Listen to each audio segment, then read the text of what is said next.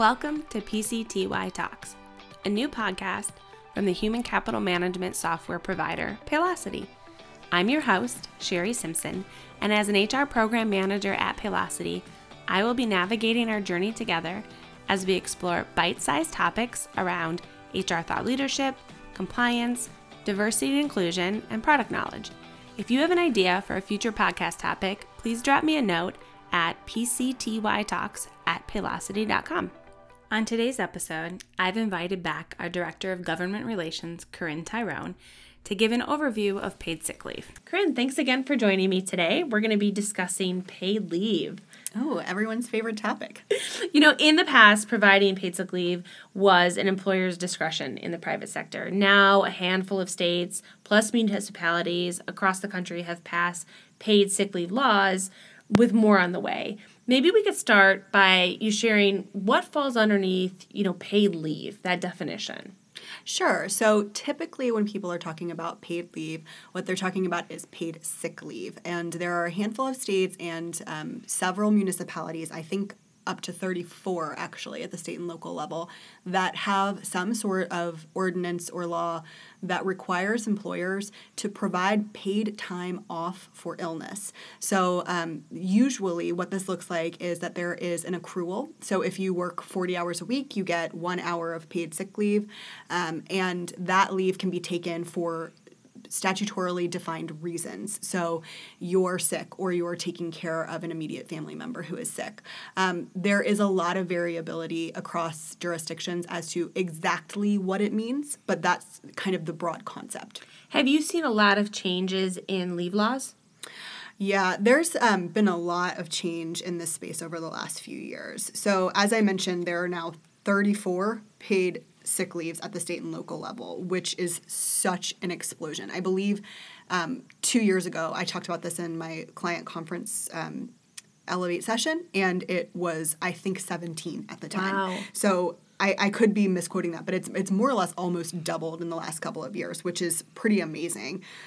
Now, granted, there are a couple of states like California that account for a really big proportion of these because they have paid sick leave at the state and local level, and there are multiple localities there that have it.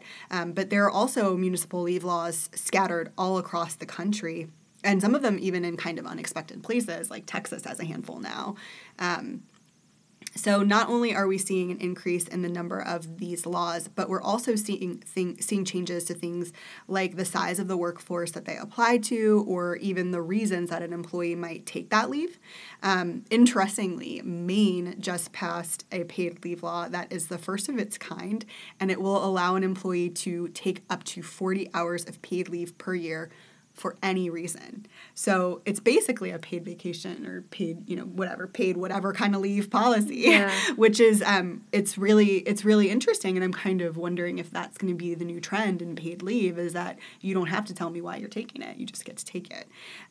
So as I said, this is kind of the first of its kind, but it really speaks to the broader issue that there's a lot of variability across jurisdictions. So Maine is its own unique unicorn now, but all of the states and locals that have them are a little bit different from one another. Yeah, it means that employers really need to make sure that they're taking every necessary step to make sure they're compliant. The job becomes compounded if the employer is looking at leave laws in multiple cities, states, different municipalities, and it really leaves HR and business professionals having to understand the nuances of each of those applicable laws and how those laws work together or don't work together effectively so that they can write policies, establish procedures, guide management. What effect has all these changes and different variances had on employers overall? So I think that it's kind of just created a situation where employers have to be really careful and really thoughtful about their leave policy so that they can ensure compliance. And I think you hit the nail on the head that it can be incredibly challenging, particularly across if you have an organization that has employees all across the country. So I think what it has really changed for employers is that they're now having to look at their leave policies really a lot more holistically and do an analysis based on the requirements of each of those locations that might apply to them, where in the past, as you said, it was kind of something that was more discretionary. How are companies staying compliant with all these changes? Well, I think it's a challenge, but high level, one of the biggest challenges that employers are facing is simply being aware of all of the changes that might apply to their organization. So, for example, just recently there was a new ordinance passed in Bernalillo County, New Mexico. So that's effective in July of next year, and maybe you're an employer that your corporate office sits in New Hampshire and you have people in New Mexico, but you aren't attending local SHRM meetings in New Mexico. So you might not even be aware of this. I think that probably happens pretty often that employers don't find out about changes that might impact their workforce until it's kind of late in the game. So one of the biggest challenges that I see is actually just being aware of it in the first place. So assuming that they do know about the change and that they know that requirement is going to impact their workforce, there are a few ways that an employer might go about staying compliant, and it really depends on what ultimately best suits your organization. The first thing that you might want to do is review each of your employees based on their location and then apply the minimum leave requirement based on that. So, Sally in California has a different leave than Eric in Kentucky, for example. So that's one option. This is going to require multiple accruals, multiple policies, and so on. So that can be kind of administratively burdensome, but it does have the pro, I guess, of keeping it so that you're not giving, more leave than you need to if that's something that you're concerned about as an organization. The other way that you might go about it is reviewing the requirements of each of the jurisdictions that apply to someone in your workforce and then broadly applying whatever is the most generous policy. So all of these municipal ordinances allow you to be more generous if you're inclined to be. So you don't have to only give them 30 hours per year just because that's the ordinance where they sit. You could give them 40. So that's a little bit easier, but it does require more work up front in terms of actually going through that meta-analysis and creating that initial investment of actually figuring out what is the most generous of the policies I need to provide, and then kind of applying that as a one-size-fits-all. Yeah, Paylocity went through this, I want to say about 2 years ago, where we actually did that exercise, and it was pretty taxing to look at where all our employees were located with, about 44% of our employees being remote. We wanted to make sure that we were covering the broad swath of states.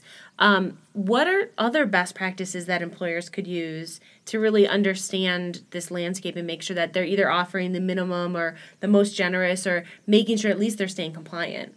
Yeah, I think I think it is always going to be a little bit of an investment up front. So the first step, in my opinion, is just to assess your workforce, and you have to do that through the lens of each leave law that applies. Then you would need to review the eligibility requirements, the accrual minimums, the caps, the carryovers, understand what it can actually be used for, and then design a clear policy that addresses those requirements. From there, the best practices would be, communicate that policy to your workforce, document it, train your managers, and ensure that it's being enforced consistently across your organization. There are also going to be things like notification requirements and documentation requirements. So it really requires just taking a step back and looking at the picture holistically and then moving through it thoughtfully. Do you have any additional resources that employers could go to as kind of like a quick hit on how to start this process or look at their current process for paid sick leave? Yeah, we actually have a lot of really helpful resources at Paylocity. So you could always look at peak articles, those compliance alerts that we produce, those always tell you, high level at least what you need to know. Peak articles go into a little bit more depth. Anyone that you are actually working with here, like an account manager, would have a lot of information on any of those things. There's also a lot of helpful resources typically on the agency website. So when a city creates a new ordinance and then has to create all of the regulations that surround that, they'll usually have links to the regulations on the website. They'll usually have FAQs that kind of help guide you through what are some of the common points of confusion. Those can be really helpful, and I think that's where I would start. Awesome. Well, Corinne, thank you for your time again today. Oh, thank you so much. Happy to be here.